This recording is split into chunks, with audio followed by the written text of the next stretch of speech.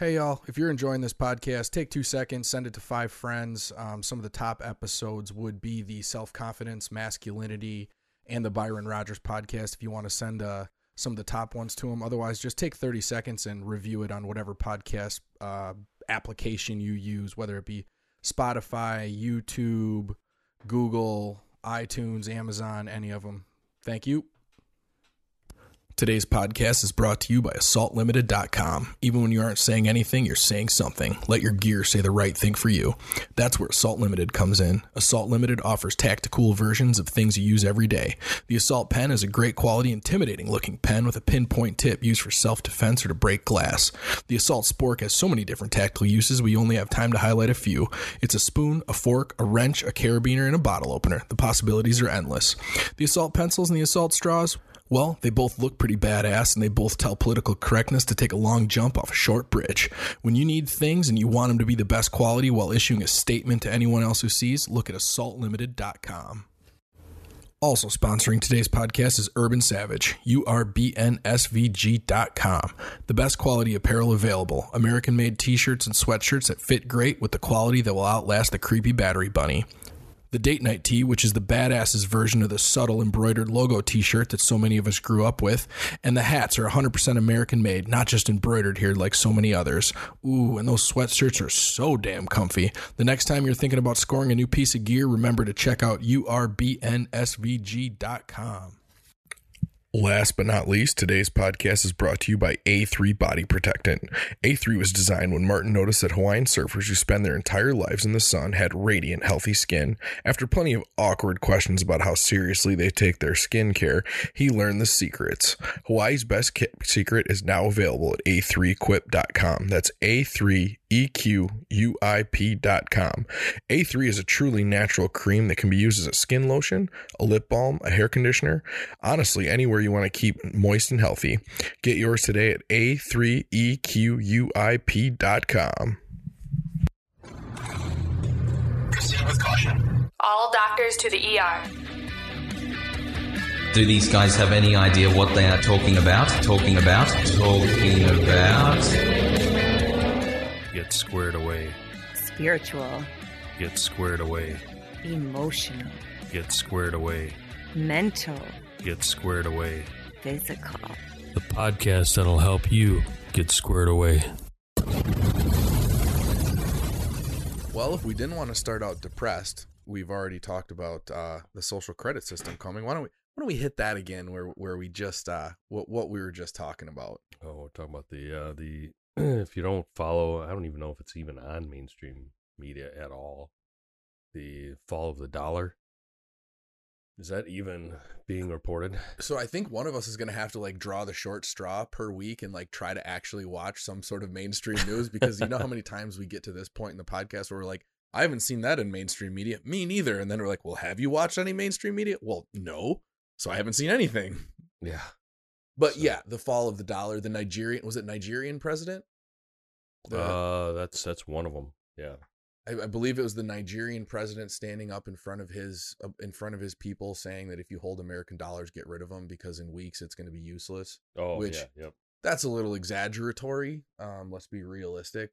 You know, trillions of dollars of trade is still done in the American dollar, so that's what keeps it the most stable of any currency. It doesn't mean that it is perfect, but it is the most stable as far as a realistic world trading currency. But when you look at what the American dollar used to buy versus what the American dollar can buy now, I mean that's really what inflation is, right? It means that I used to be able to buy, you know, the groceries that I needed for a week for $100 for a family of 4, and now that same amount of groceries now costs me $150. So that means that you know, that dollar has lost 33% of its purchasing power, and those are all arbitrary numbers. I just, you know, made that up. But when you see an inflation number, and I think a lot of people don't necessarily understand that's what that number means. That number means it's the purchasing power of your dollar. Yeah. So what's happening right now is, to use a geopolitical economy summary, it's what countries are moving away from the U.S. dollar, right? So China and Russia are trading in their own. They've agreed to trade in their own currencies. and then Beijing and Brazil, and most of the nations in this BRICS, BRICS, if you look it up, Yep. have agreed to drop the dollar in bilateral trade. So meaning these countries will be trading between each other now using the Chinese, or using their own currencies, or majority are using the Chinese yuan, YUAN. United Arab Emirates, UAE, in other words, they're basically now selling fuel to China in the yuan through a French company.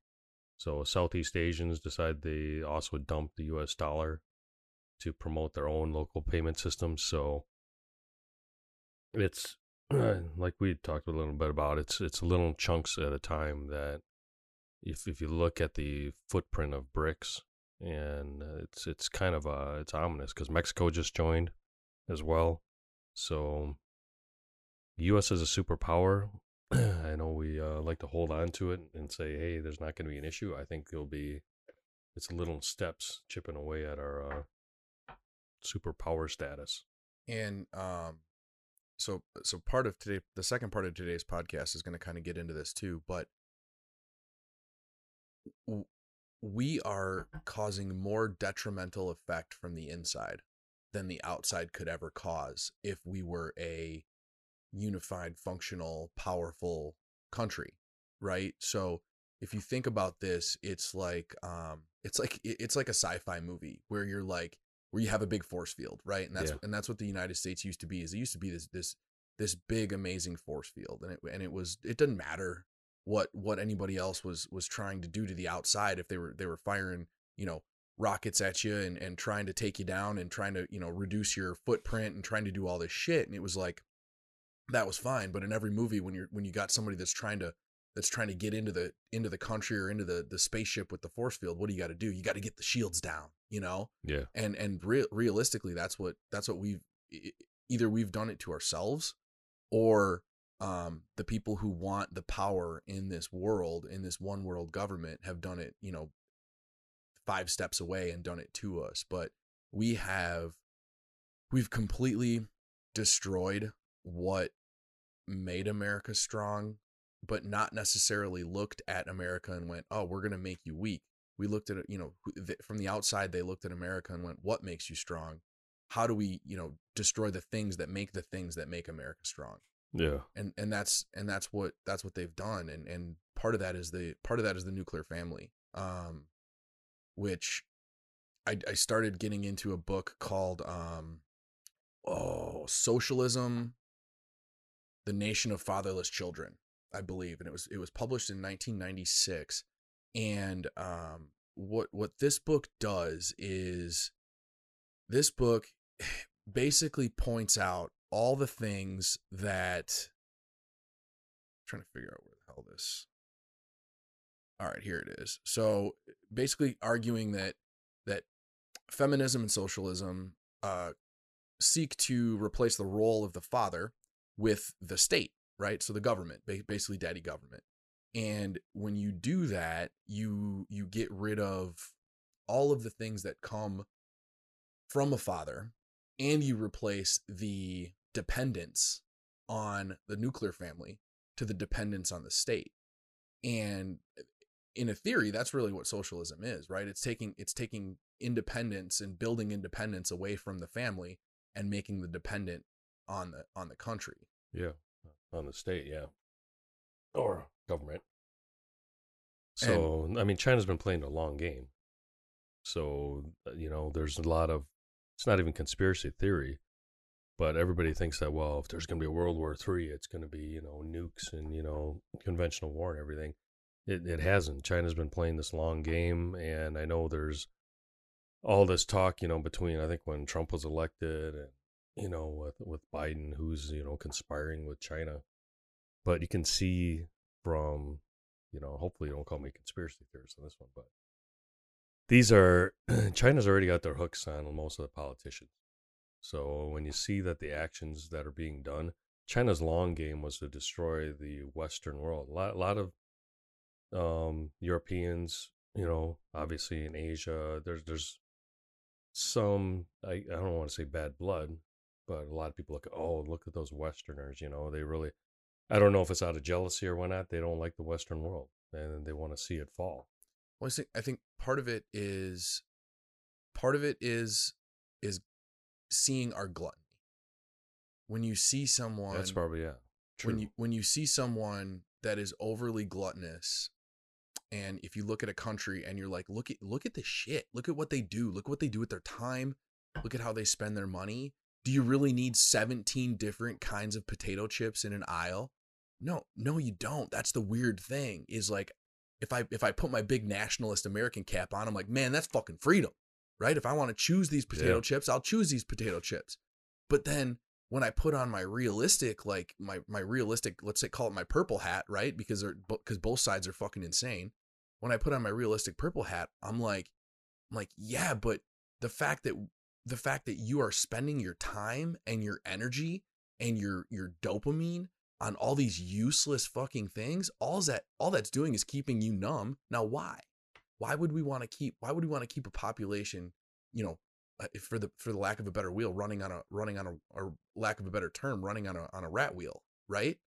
Well, because the powers that be are profiting on the energy created, or the money, let's say, created from that rat wheel. Oh yeah. And what happens if all of us just jump off that rat wheel and we're like, you know what?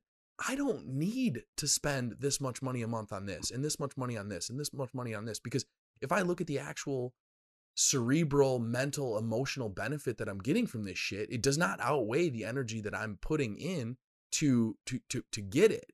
Right? So then what happens when we all jump off that wheel? Man, the economy goes from $14 trillion to $10 trillion, cuts by 33%. And then all of a sudden, that means you got to live on 33% less. That's fucking scary. Yeah. Is it? Then that's the weird thing. That's really the argument. Scary, or is it good for you? That's the argument, right? Is it? If I told you had to live on 33% less, is that scary? Oof. If I had to live on 33% less to know that the country is going to be more stable, my kids are going to have a more emotionally and mentally better outcome for their lives. They're going to be able to find happiness in what they are providing and the time that they're spending with people versus what they're consuming. Fuck, then it's really easy to say, all right, we can do that. Yeah. But we become such gluttons, and I think, you hit a point. That's probably why they hate us. And, they've spent a lot of energy and effort over the years to basically get us from the inside. But man, there's something badass about jumping behind the wheel of a fucking Dodge, SRT Demon that's 1,000 horsepower because the government said you can't make these anymore from the EPA, and the fucking CEO of Dodge is like, well, take this, government, I'm gonna shove it up your ass with 1,000 horsepower fucking production car, right? That runs on 104 octane. Yeah. Right? Yeah, like there's something awesome about that too. But that's different than the drone that sits in front of the TV and, is absorbing, getting his dopamine fix with a bag of chips and, Oreos on the side. Yeah, it is different. Is it any better? I don't fucking know. It is for me because I'm going to enjoy that thing way more than I'm going to enjoy fucking unlimited bags of potato chips and ice cream. But that's my, right? That's my drug of choice. Are you exercising your mind? Oh, actually, yeah, I mean, depends on how fast you're driving, right? Well, you got to build it. Well, Dodge built it. Oh, Dodge built it, and you're talking to somebody just that's a production it and drives. Yeah. So do you know the story behind that car? I do know about it. Yeah. So the EPA basically, the EPA is cracking down on the overall, emissions, right? Yeah. And so I believe that's the reason that Dodge is no longer going to be able to make the Demon. Which the Demon, up until now has been a 700 horsepower, 650 horsepower Challenger. It's amazing. It's an awesome car, right? Yeah. Like Dodge is the last one with their fingers in the air going, fuck you, right? Like everybody else is like, we'll make this, GM's like, we'll make this Corvette. It's mid-engine. It's amazing. It's, it's a gorgeous, like, Lamborghini knockoff for $130,000, right? Yeah. Dodge is like, you know what? Muscle cars. Fuck you. Well, and because of emissions, I believe they have to stop making this. So this is like going to be the last production year. Yeah. So they made one of the models that is 1,000 horsepower production car that they're only making so many of, that has to run on like 105 race fuel or alcohol or something insane. And it'll be the highest horsepower production car ever. Sounds like a Mad Max story. I mean, realistically, there's nothing you can do with that. I mean, that's the American spirit. I know. Versus the drone that's in front of a television set. It's kind of like, there's a movie out now called Air. Oh, I heard about that. So it's the Air Jordan, the Nike story with how Nike got hold of Michael Jordan. And it's a great story without spoiling it. It's, Michael Jordan was initially, he was tied to Adidas. That's where he wanted to be. Yeah. And he didn't give Nike the time of day. And Nike had like a 20% share of the basketball shoe market. Like it was all Adidas and Converse. Yeah. And what the marketing groups are trying to do for all of the different brands were, okay, what are the 3 top, basketball players that we can get? Well, Nike had a very small budget to get somebody or to get 3 people. So they were looking down the chart saying, well, why don't we get, this person, this person, this person. They may not be as popular, but at least they'll wear our brand, right? Yep. Well, the kind of the genius behind it said, I'm going to go all in, and we really need to get, Michael Jordan. And the story of just what he thought about Jordan is just, it's amazing. But what I'm getting to in the story is when they created the first prototype, they're like, well, all these basketball shoes look alike. I don't know if you remember back in the day, all the freaking basketball shoes are what? They're all white. Yeah, I definitely don't remember, but they're all white. Okay, and maybe they fair. had like little hints, there was like one basketball shoe that you could like buy the logo in different colors and it'll Velcro a different, color logo on there depending on how you feel during the day. But they were so white. Well, the first Air Jordans that came out, if you notice, had a lot of color on them. Okay. And the reason that they put a lot of color on there is because they wanted the shoe to stand out from any of the other shoe. Makes sense. But the issue that they had was the NBA didn't allow much, you couldn't have X amount of % of color in the shoe. So how Nike got Michael Jordan was like, hey, we're creating this one-of-a-kind shoe because we believe you're the one-of-a-kind player. And what we're going to do is we're going to pay all the fines for you for wearing that shoe. And that's eventually how everything evolved out of that one rule of, you can only have X % of color in your shoe. Was Nike making that bold statement as we're going to, F you, we're just going to do it and pay the fine. And that's thinking outside the box, right? Like, yes, it's illegal to do that, but what are the consequences? Are you willing to suffer the consequences to get to your main goal? And that's a weird one when you start to think about that. I don't necessarily want my kids thinking that way, right? Like right now, right. It's a weird Let's one. Break every rule that we can. Just find one and break it. Yeah. It's a weird one, but like that is the next level. That is the next level of thought. Is like, if there's a law that's in place that is stopping you from achieving something that you think is, the next most important step in your life, then what happens? I know you ever watch Mandalorian? Yeah. Okay. So there's a recent episode where the New Republic had taken all of these people from the Darth Vader group. I don't remember what his group was. The Imperials. Yeah, had taken all these Imperial people and had made them better and rehabilitated them, right? But there's one bad actor who is still very much Imperial, but she is the poster child for the New Republic because she is so over the top fake that they think she's amazing, right? And this scientist comes in who was Imperial, but he wasn't really he didn't bleed the blood of Imperial. He was just working for an Imperial ship. And he comes in and they put him through all this rehabilitation, and he's working now for the New Republic as a scientist, and she does not want him to bring his extreme level of knowledge and intelligence to the New Republic. So what does she do? She talks him into continuing to do his initial research, which is illegal under the New Republic law, saying if you know that this is what's right, then you have to do it. They will understand when you bring them the results and you can show them the results. They will understand you owe this to the New Republic. And then she's just setting him up. The whole thing is she's setting him up, but he falls for it, right? He's like, oh yeah, if I bring this amazing new tech to the New Republic, they'll see that I'm really rehabilitated. And then he's in the middle of trying to get all this science equipment to keep doing his research, and she fucking throws him under the bus, and then she kills him basically.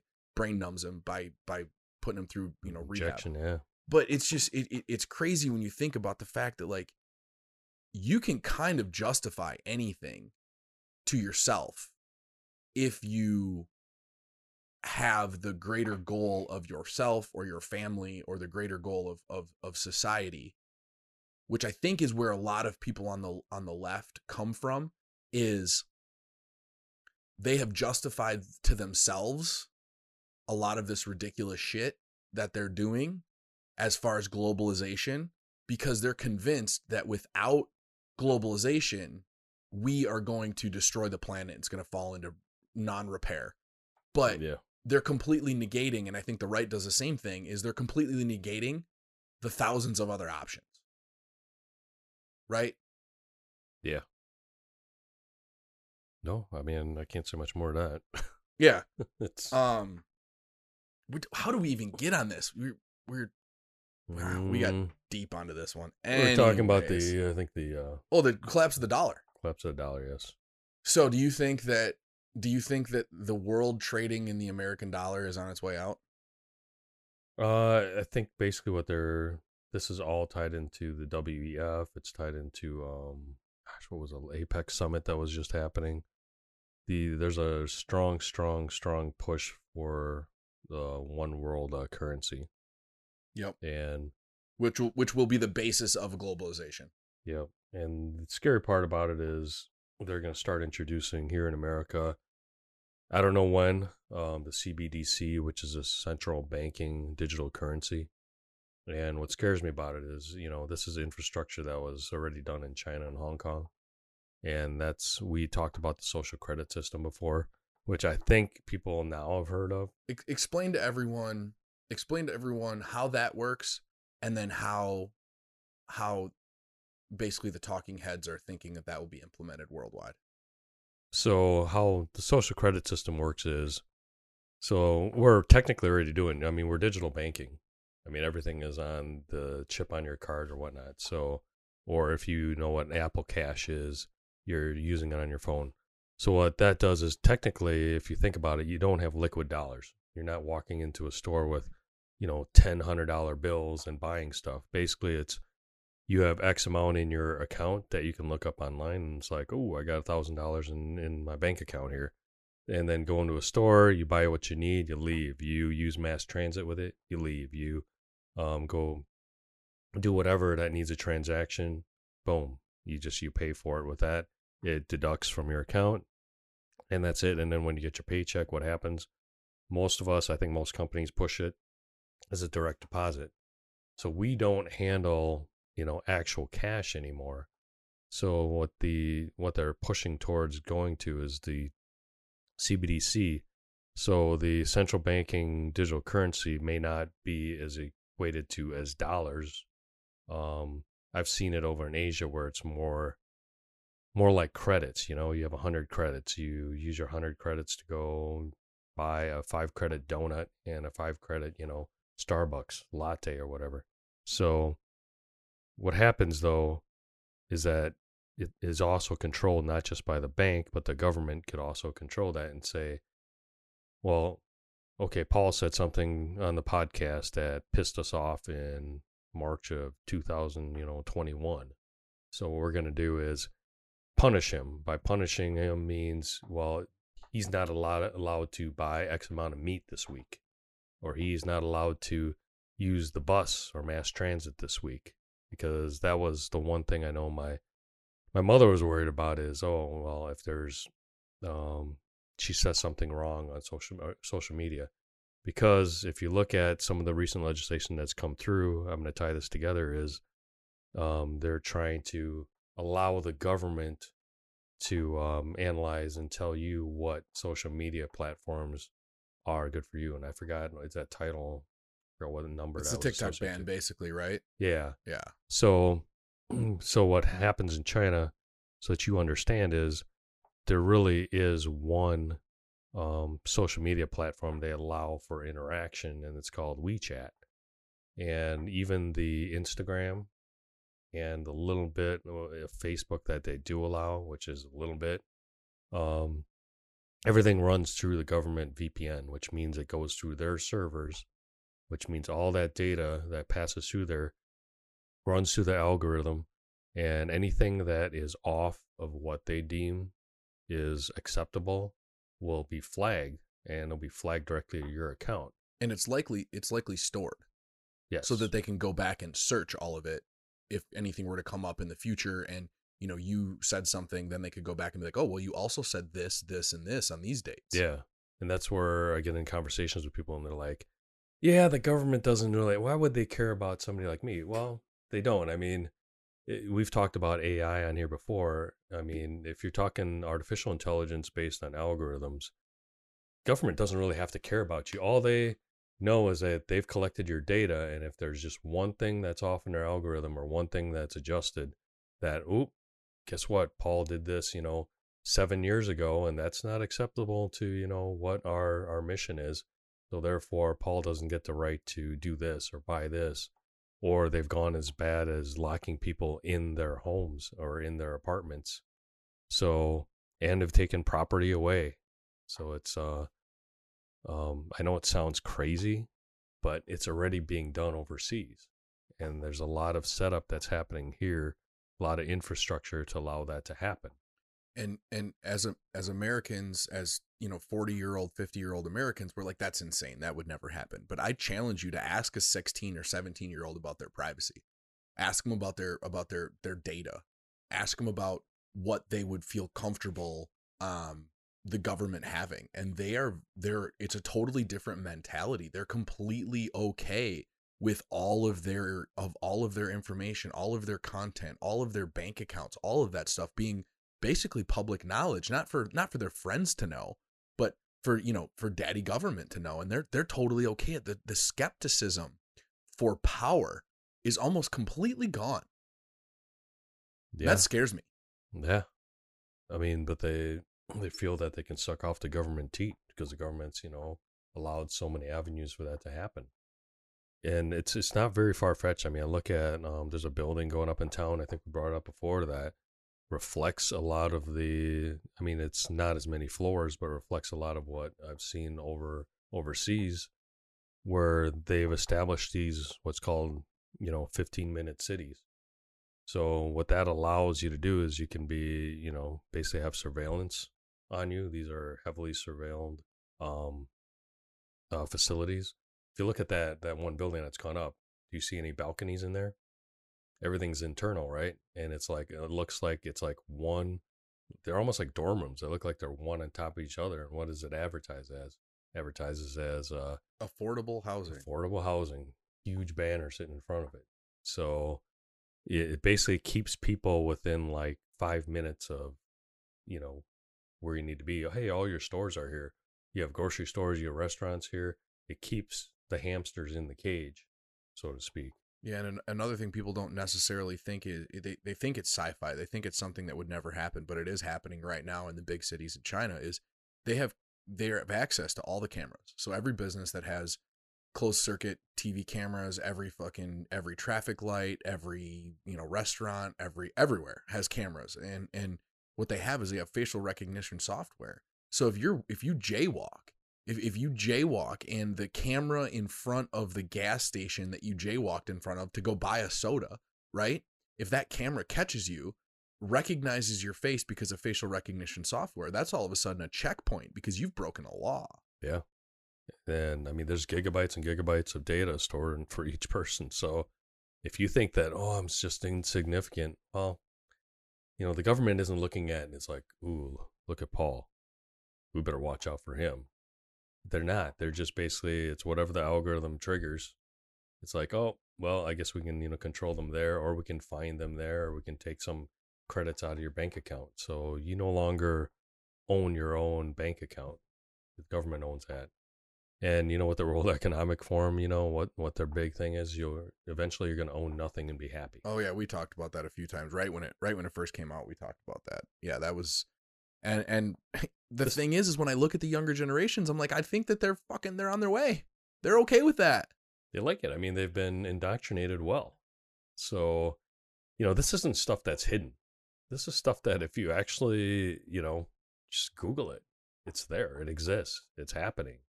So, we're not wearing a tinfoil hat. It just, you got to be prepared. Or like Paul's wearing a hat that says expect to self-rescue. At this point, I think you have to, turn your brains on, figure out what's going on here. Things are moving fast.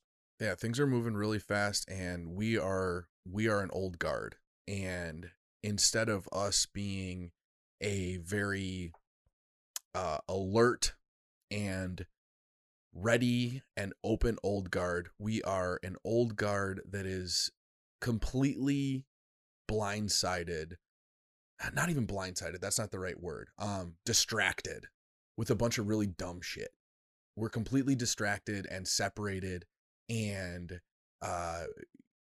arguing about ridiculous shit on social media. Yeah. And there is no ability to focus on one central task because we're all over the place. The left, the right, the center, all of us, we're all over the place. We're kept distracted 100% of the time. Do you remember when we talked about when the World Economic Forum and their agriculture policies, and the Netherlands was going to start to implement their agriculture policies? Do you remember that? Yeah. So if you guys haven't seen this, we're at 28 minutes already. After this, I promise we'll get into the meat of the podcast.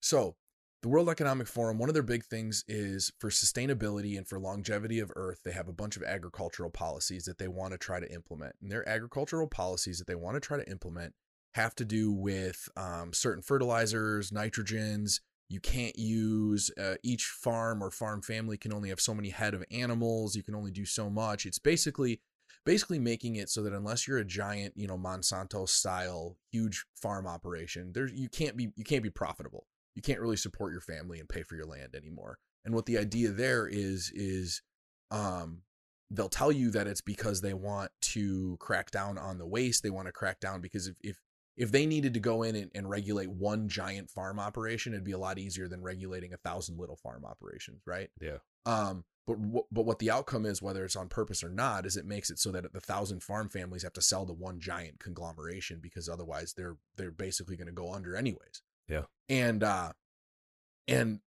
they do this is they don't force you to implement this stuff. What they do is they back financial loans and back credit systems and a ton of stuff for small countries, so that then when you want to get their grants and their funding and their financing, you have to implement this stuff.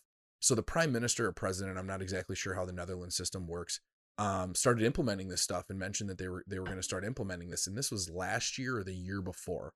And there was a giant uproar because the Netherlands is kind of like the grain belt in the United States. It's majority farmers. Yeah. And the farmers started absolutely going insane protesting. I mean, there was thousands and thousands of tractors going up and down the streets at 5 miles an hour in every single big town. And they made their presence known. They made it known that they were not going to have this. They made it known that this was not okay. They made it known that the world was trying to take over Netherland family farms. And here's where this gets fucking awesome. And I wish that more Americans had the balls to do what these farmers did in the Netherlands. Is they created their own political party. It's an agricultural based, basically anti-big government political party. And you know what they just did in the most recent election? Took the majority of their Senate seats. Oh, really? Well, their political party is now the party at power in their Senate. Yeah, so they went to the core of how to make sure that this changes don't get implemented. And that's what we need in the United States. But we're too fucking worried arguing about all the little stupid shit that they put in front of us to ever get on the same page and say, you know what? We may not all agree that, transgenderism is a disease, or whether it's a real mental state, but guess what? You know what we do fucking agree with? We agree with the fact the United States dollar is going to stay our, judgment currency that we use for every single item. And we are not going to go to a digital currency, and we are not going to allow outside globalist agenda to start closing down family businesses in the United States. But we don't have the balls to get together and do that shit. No, they have a third or party. the organization. I mean, we have the people that could do it, but you got to have the balls to, form that third party and say, hey, we're taking over. And it's got to be all done in one clean sweep, because otherwise all it does is, if you slowly implement it and start to piecemeal it together, it takes just enough votes from the people that are kind of on that side. Yeah. And makes the really ridiculous people win. That's what happened with Ross Perot, with the third party in the 90s. But the government and the media will have enough time to break it up. Yeah. All right, should we actually get into some podcast meat? Podcast meat. I don't know. You got a couple things on here. You like my notes? Yeah. Well, so when we were talking, when we were talking with Dr. Sheila Carroll, and she mentioned that, oh shit, I just water over. It was closed, thank God. False alarm. When we were talking with Dr. Sheila Carroll, and she started mentioning the hormonal effects on weight management, basically, and body composition, and how she's starting to finally see this come into mainstream medicine, I thought that was absolutely astonishing, because I have known most of this for 7 to 10 years now. A lot of this initial research has been done for 15 years, but that's how slow something like this is to kind of actually take a foothold and get into the actual medicine, because these doctors are not oblivious to this information on purpose. Doctors go where their heads are pointed, and there's no one for this kind of information that is saying, doctors, you need to look at this. But you know who there is people for saying, doctors, you need to look at this? Drugs and bariatric surgery and and processed foods and the sugar industry and all this. They all have very strong lobbies that say, doctors, look at this. Doctors, look at this. There's no lobby that is looking at this kind of information that we have right here and saying, hey, step back, let's take a look at this. This is what the Surgeon General, this is their fucking job. Oh, you're talking about that weird one? Yeah. That we got now? I am. But the issue is, so this has come up now, and I guess I'm skeptical, because does that mean somebody found some way to make money off this? No, I think that this is, like in anything, the cream eventually rises to the top. You think so? Yes. I think that it's long, it's arduous, but I think that you can only snowball facts for so long before the facts finally make their way through. And I think this is slowly the facts starting to kind of bubble up. It's definitely not through yet all the way, but it's starting to bubble up. So what I wanted to do is I wanted to break down the main hormones that she was talking about, because when she said, there's hormones that have effect on weight management and body composition, I know what that means, but the majority of people that are listening to this podcast have no fucking idea what that means. So hormones are basically just a signaling molecule inside the body. They are mostly created internally, although there can be some hormones given externally by doctors. But otherwise, these things are all created internally. They are created from a ton of different areas inside the body, and they all have a ton of different tasks. And none of them have just one job. Our body is so synergistic. But I tried to break this down to a mostly understandable, 500-foot view. So the first one is leptin. Leptin is a hormone created by fat cells.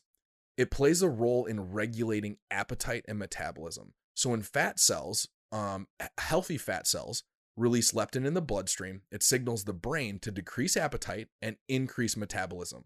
So what that means is, when you've eaten enough food and your fat cells or if you have a healthy level of fat cells, your cells say, all right, we're loaded. We're full of extra calories here. Okay. So it's basically a big stop sign for eating and a big green sign for energy creation and because metabolism, that's what we're talking about. When we talk about metabolism, is energy creation. So our body says, hey, we're good. Go ahead and use this energy that we have stored. Okay. And so what happens is, either from genetic mutations, from obesity, from inflammation, from sleep deprivation. How many people do you know that do not sleep enough? They're like, I'm fine. I'll sleep when I'm dead. Right? A lot, yeah. Sleep deprivation. And then there are some medications, some other things that can affect leptin levels.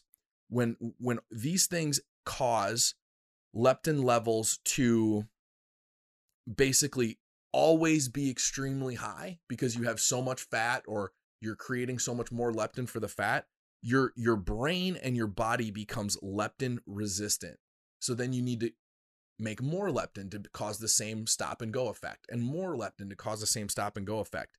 And what happens is as we become more leptin resistant, the brain stops responding to leptin signals, which says basically our hunger keeps going, we keep eating, which means overeating, and our body does not get that green go sign for creating energy. So when you see somebody that is, that they don't eat 10,000 calories a day, because there's a lot of people like this. They eat a normal, 2,500 calories a day, but they just don't lose any weight. They're always lethargic. They don't feel like doing anything. And we look at them and say, you just got to get up and start moving. It's pretty likely that their hormones are so fucked up that they have zero interest in getting up and moving, because their leptin is not telling their body to create energy. And so there's no extra energy there. And so that's the first hormone. The second hormone is ghrelin, which is kind of the opposite of leptin. And what ghrelin does is ghrelin is a hormone produced in the stomach. And basically it's when the stomach is completely done digesting, it is ready for the next batch of food, I guess is the best way to explain it. The stomach creates ghrelin. And ghrelin levels go up, and it tells the body, I'm hungry. Get some food. Increase food intake. So when you start, when you are actually hungry, which rarely in America are we actually hungry anymore, unless you're somebody that fasts or someone that eats in bigger windows, right? You're really, most of your eating is probably because it's part of your daily habit, or you're bored, right? But when you're actually hungry, this is ghrelin. Ghrelin can get messed up by, here it is again, sleep deprivation. Ghrelin is also affected by stress. It's affected by obesity, and your diet can affect ghrelin. Ghrelin stimulates appetite, which when you eat too much can increase fat stores. Ghrelin, if you have an overactive ghrelin system, this generally shows up in abdominal areas and visceral fat, which a lot of people don't necessarily know the difference between subcutaneous fat and visceral fat. I suggest if you've never gotten a DEXA scan to go get a DEXA scan, because there's companies popping up in every big city now that do DEXA scans for $100. And what your DEXA scan is going to tell you is it's going to tell you your bone density. It's going to tell you your amount of muscle mass that is on your body. It's going to tell you your subcutaneous fat. Then it's also going to tell you your visceral fat. And visceral fat is fat that's actually building up around the organs. So you can have someone that doesn't carry a lot of subcutaneous fat, which subcutaneous just means under the skin. Yeah. So they don't carry a lot of under the skin fat, but they can have a ton of visceral fat built up around their organs. And when you have visceral fat that's built up around your organs, it reduces your liver's ability. It reduces your heart's ability. It reduces your lungs' ability. It reduces your pancreas' ability. There's even a disease called fatty liver disease, which used to only be found in alcoholics, which they now are finding in people that don't even drink. But high sugar, which, so sugar, even though it's the same amount of calories as a protein or a fat, carbohydrates have a totally different way of affecting. And that's because of our next one, which is insulin. Insulin resistance is probably, I would say, the leading cause. All of these things work together. So if you are extremely overweight or obese, you have all of these issues going on. But insulin, I'm going to say, is the first and most important one that probably likely got messed up. So what insulin does is insulin is created in the pancreas. Insulin regulates glucose metabolism. So glucose is the energy that your body burns whenever you eat a sugar, whether that sugar is fructose or sucralose. Sucrose. Sucralose is a non-calorie containing sugar. So it's a zero sugar, basically. What's your thoughts on sucralose? Sucralose and aspartame, I am not a fan of, partially for personal reasons, because what happens to me when I eat too much sucralose and aspartame, or drink too much sucralose and aspartame, because if you think about it, your body is not digesting those, but it's still going in your body. So something happens in my system where that builds up in my pores and gives me cystic acne. And so I get big cyst acne when I have too much sucralose and aspartame. There's another one called xylitol, which xylitol is now, because they're speculating that it gives your blood almost a gummy stickiness. Ooh. And there's something that's happening from xylitol, which Quest bars, like all the things that we think are better for us, have xylitol in them. Ooh. What about erythritol? So this is causing, sorry, that's the one I'm talking about. Not xylitol, erythritol. That's the one I'm talking about. My bad. Oh, thank you. There's a lot of stuff in there. So that one is causing more heart disease or equal amount of heart disease to obesity. Wow. So what's the best thing to do other than eating no sugar? Stevia. And Stevia honestly, it could just be that stevia is not, it hasn't been studied enough yet to show us that kind of negativity. But as far as like, if I'm having any sort of sweetened stuff, I really try to find stuff that's sweetened with stevia. Stevia is it's a natural plant. They grind up the plant and create a calorie-free sugar. Monk fruit, I think, is the same. Ooh, stuff tastes like crap. It does not taste great, but if you're not used to having something sweet and you have, a stevia lemonade, it does taste sweet. Yeah. But the best thing is, and Monk I'm fruit. putting this out there even though I do not follow this as well as I should. What? The best thing is to just eat natural foods that are not sweetened. And I say that from somebody who drinks two protein shakes, that have stevia in them, and a lemonade that has stevia in it every day. So like, I'm saying this as an asshole. I'm telling you honestly, I drink some sweetened stuff. I do. Yeah. What if you eat a lot of fruit or dried fruit? If you undried or dried? Both. Okay. Dried is a lot. Dried is worse than undried. Really? Yes. Because with dried fruit, you can consume so many calories in one sitting because it's not as much water content. So if you figure a handful of dried apricots is so much more calorically dense than an actual apricot, right? That's going to fit in your hand. Yeah. That's true. So actual fruit, if you are not somebody with metabolic disorder, fruit should be your sweet thing. Because what happens is, and I explained this on the podcast with Dr. Sheila Carroll, is what happens is your body is not able to get all that sugar, even though let's say it's 30 grams of sugar in a bunch of pineapple, right? Yeah. That is not a 30 gram spike. Your body can't just ram through that 30 grams and push it into your fat cells. Your body has to break down all of that fiber to get to that sugar to then use it as energy. So it's like a slow, grindy burn of sugar. For someone with insulin resistance or metabolic disorder, then it becomes a problem because for that same amount of pineapple, they're going to create a ton more insulin than a healthy acting person.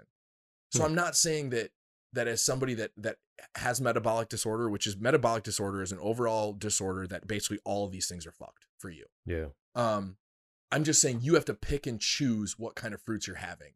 A pint of blueberries are going to be completely fine for anyone, ever. Versus a mango or a pineapple or something like that that's really sweet. You're telling me that this sucks. Come on. Yeah, I'm telling that's not good for you. But for you, it's fine. Organic dried mangoes? Come on. Yeah. For you, I'm sure it's fine. But it is. It's going to be a calorically dense handful of food. It just is, honestly.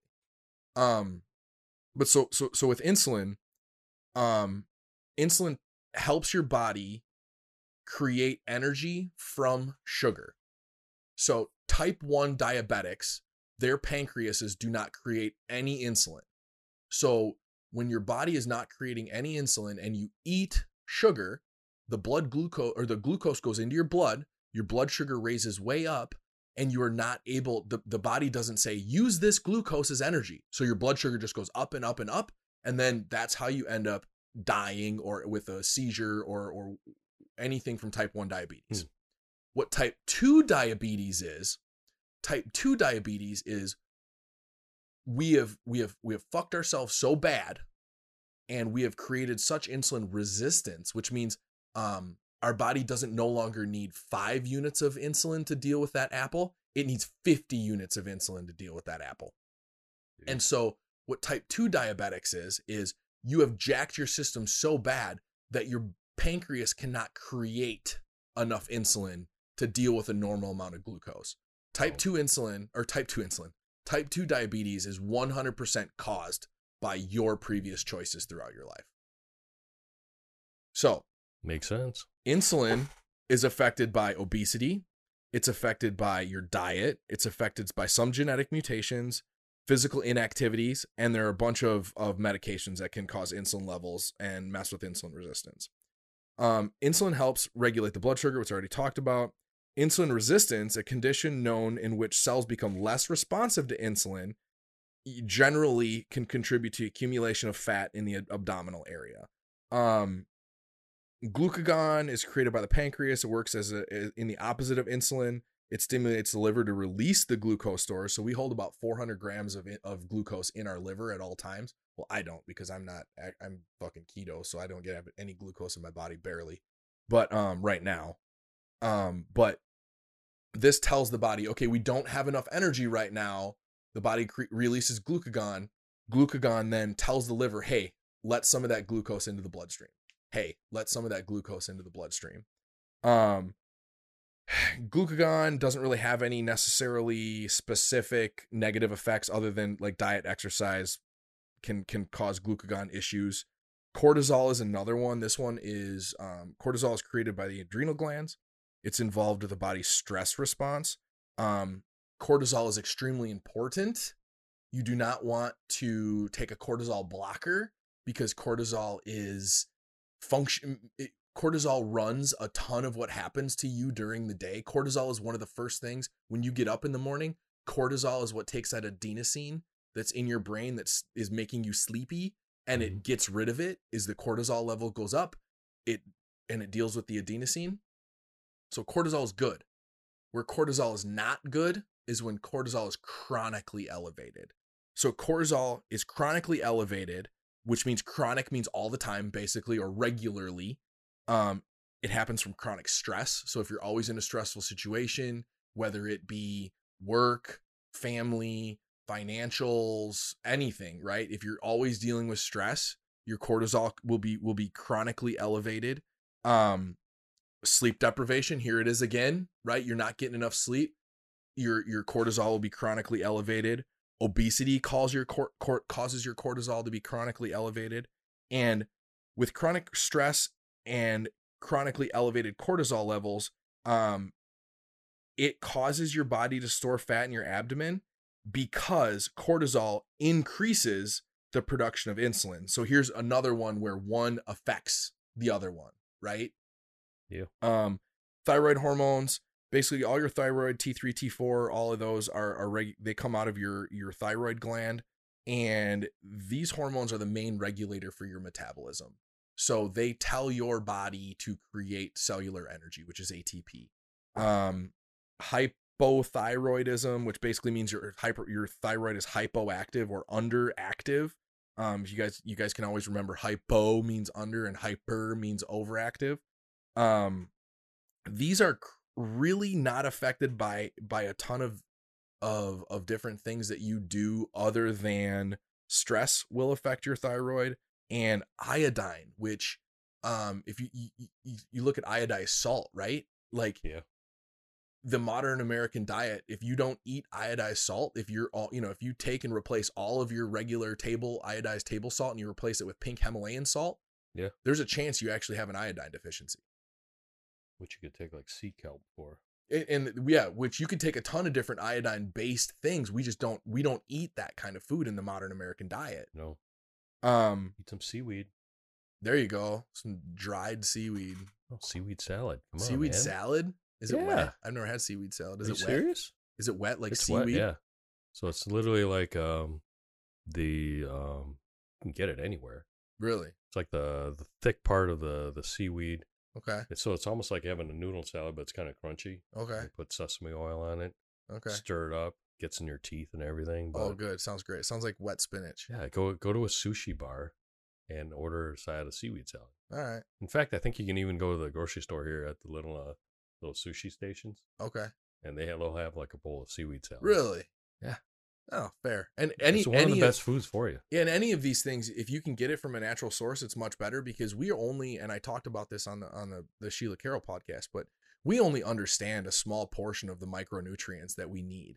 Yeah. And we can, and these are just things that have been seen in a lab, right? And we can put a vitamin D on it or a vitamin K2 on it, and we can label it. But there's hundreds of thousands of other things that we need to get that we aren't getting. Right. And then testosterone. Testosterone, you might think of only as a male hormone, but testosterone is a male and a female hormone. It's just males have a ton more testosterone because it's created in the testes. And most of it's created in the testes. And testosterone is, and created in the ovaries in women. Okay. It helps build muscle mass and burn fat. That's why testosterone is the first steroid that any steroid injecting bodybuilder will get on, because a normal testosterone level for a grown male, I would say, is about 600 to 1,000. And guys that are injecting large amounts of testosterone weekly can get up to, 2,000, 2,500, which is a wild amount, but that's why they inject it, because it builds muscle. That's what the main thing does. Yeah. Your testosterone lowers as you age. It lowers with obesity. It lowers with stress. It lowers with sleep is another one. I didn't put sleep on here. Sleep is another one that causes low testosterone. And low testosterone contributes to fat accumulation in the abdominal area, and it plays a key role to regulating body composition, because the more lean muscle mass you have, the more calories your body is burning in just a regular day, because that muscle is being used. Low testosterone could make you have less muscle mass. Abdominal fat. I guess that's really realistically everything from that part of my notes. The idea that I wanted to get through here is that there's this simple formula that everyone will tell you, and it's calories in, calories out. And yes, they're right. They're 1,000% right. Calories in and calories out is how you either gain weight or you lose weight.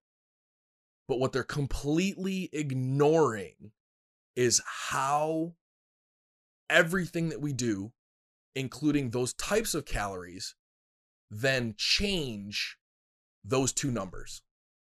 Because calories out is the calories that we're burning. All of these things that I talked about are regulated by all these these hormones regulate that calories out. A bunch of these things, like ghrelin and leptin and insulin and all these things, regulate what you want to eat. So yes, calories in, calories out is how you gain and lose weight. But if you understand these mechanisms and these different switches and levers, you're able to manipulate them so that you are burning more and you're eating less. That make sense? Very true. Yep. And then the last one's fatherless children, which we talked about with the most recent podcast with Aaron.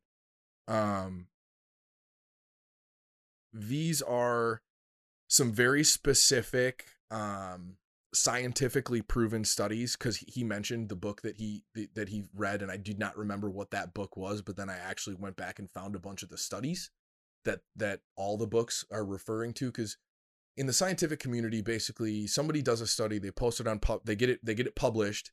Once it gets published, it gets posted on sites like PubMed, and then a lot of these books are all written from the same study. It's just how the author interprets the findings in the studies. Yeah. So this is all children that are raised without a father, and where we came from with this is how important fathers are. And then I kind of leaned into this one because of the socialism of fatherless nation, because of basically the welfare system, socialism, the government basically giving everyone everything to where you don't need to have a dad in the household. So children who grow up without a father are more likely to experience poor educational outcomes, including lower grades, higher rates of truancy and dropout, and lower levels of educational attainment. One study found that children from father-absent homes were more than twice as likely to drop out of high school compared to children from two parents' homes. Emotional and psychological well-being. Children who grew up without a father are at higher risk for a range of emotional, psychological problems, including depression, anxiety, low self-esteem, and behavioral.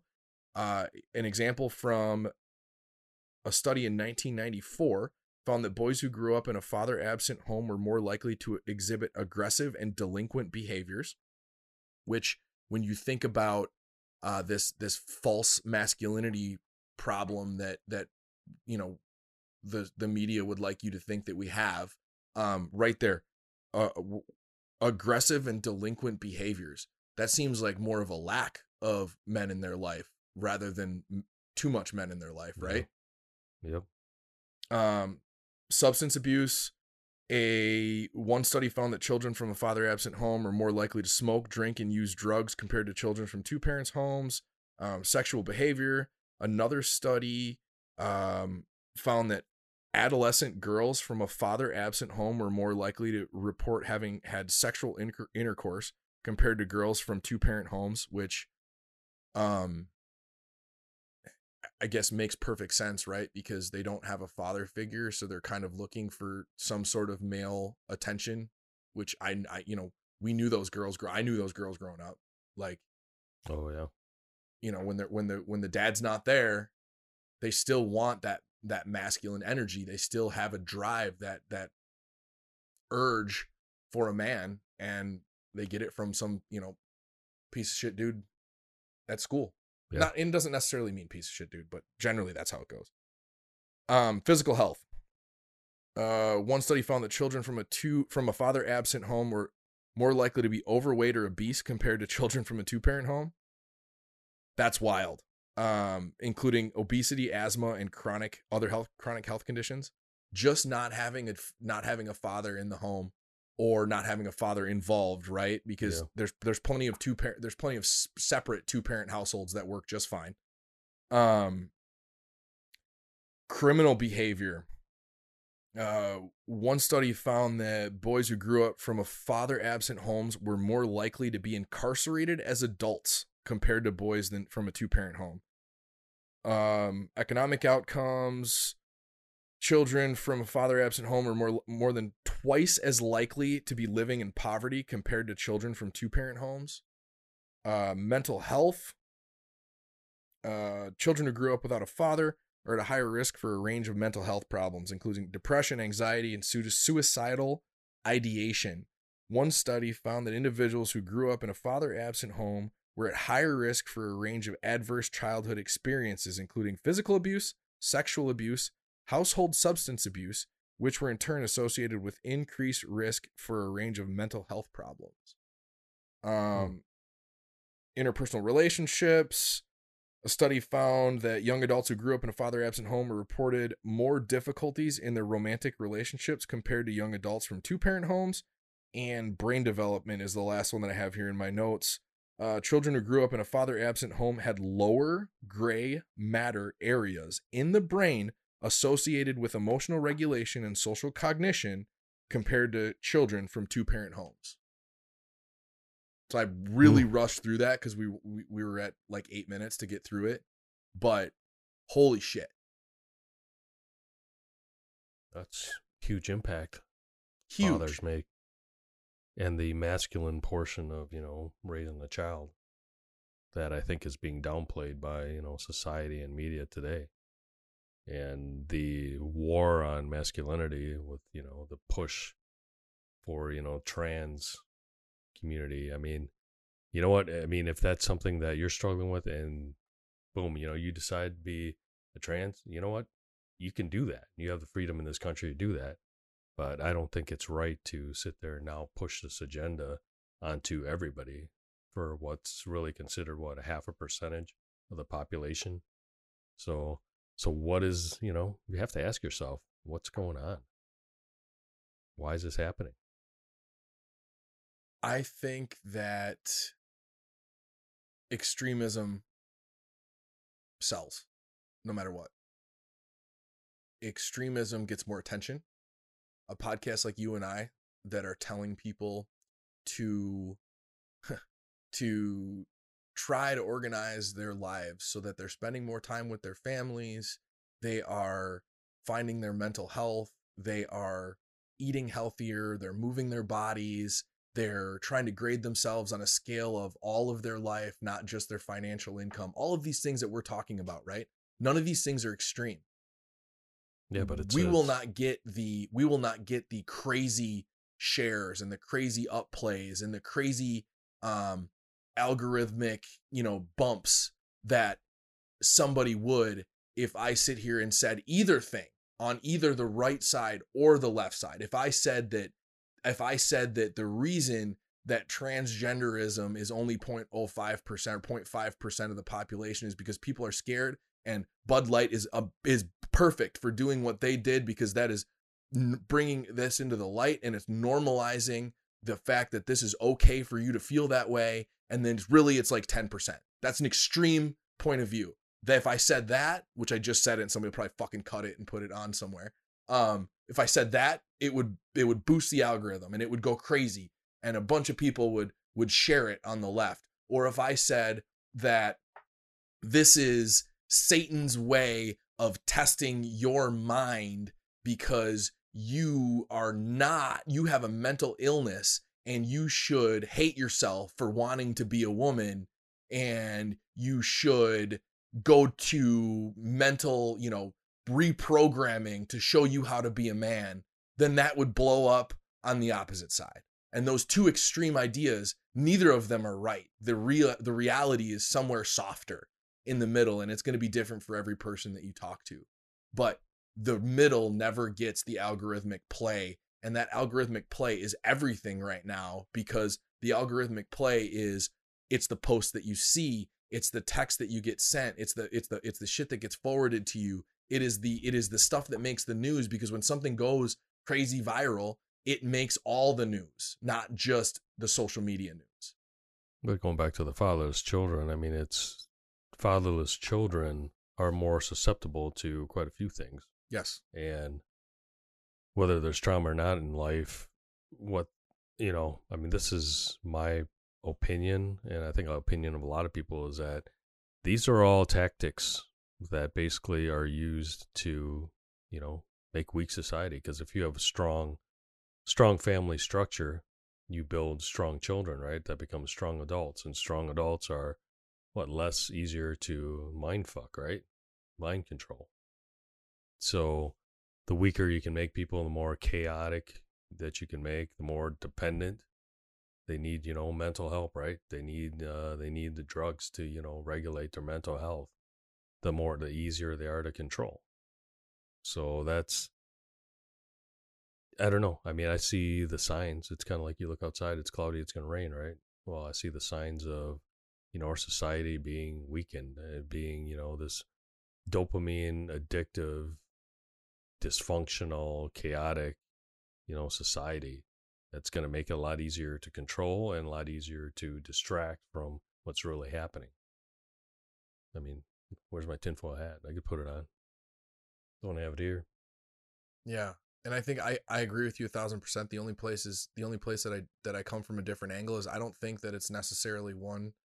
I don't think it's being done specifically on purpose. Why would it be done then? I don't think it's being done. I think that it's a natural cyclical thing that happens, and has happened throughout society for thousands of years, as far as the life is hard life weeds out the weak people. Hard people rise to the top. Hard people had it hard, so they make life better. Once life is good, people don't have to go through as much. The weak people are not weeded out. The hard people do not rise to the top. The society weakens. As society weakens, time becomes hard again. And then the hard times, which right now is where we're headed. We've got good times with a bunch of weak people, and we are headed towards hard time. Yeah. And I think that to quote our friend Nancy Pelosi is, guess what? We'll take advantage of any crisis that they can get, right? That I think is exactly what is happening. Is I think that no politician is going to see a possibility to further their agenda most of the time, which has to do with their personal gain, right? Their legacy, their family gain, whether it be their ego or their pocketbook. It doesn't matter. Both of them are a problem. They're not going to let that go. They're not going to try to fix it. And part of it is on purpose. Part of it is completely structural, because we don't have a system that puts the right person in power for the job. We have a system that puts the most popular person that raises the most funds in the right job. Yep. Fuck. Well, that's depressing. All right. On a final note, it's going to snow here in Wisconsin this week. After we just had like a week of summer. 85 degrees all week, and now it's going to snow. All right, guys. I think that we covered, basically everything from A to Z today. But I do want to say that a reel that I put up this week about fathers and the masculinity crisis kind of went a little viral, and a lot of people agreed, and there's a ton of comments and a ton of messages. But you did. I really need to start. I also I want to preface that with holding hate for someone in your life, no matter what they did to you, only poisons your own mind. So if you are a single mother that is disgusted with the father of your children and how they're acting, if you hate that human, that is not going to do anything for your kids. It is not going to do anything for them. It is not going to do anything for you. You do not need to let them back into your life personally. You do not need to hold their hand, but just realize that anything that you do negatively is going to negatively affect your kids. And that includes talking negatively about the father of your children with your kids. And while you may see the devil of a person that they are, your child does not see that unless you point it out. And all you're doing by pointing it out is exacerbating the negativity of not having that father figure. So you don't need to hold them up on a pedestal, but you definitely don't need to put them down in front of your kids. I just want to add that. Cool? Good? Cool, man. All right. Solid.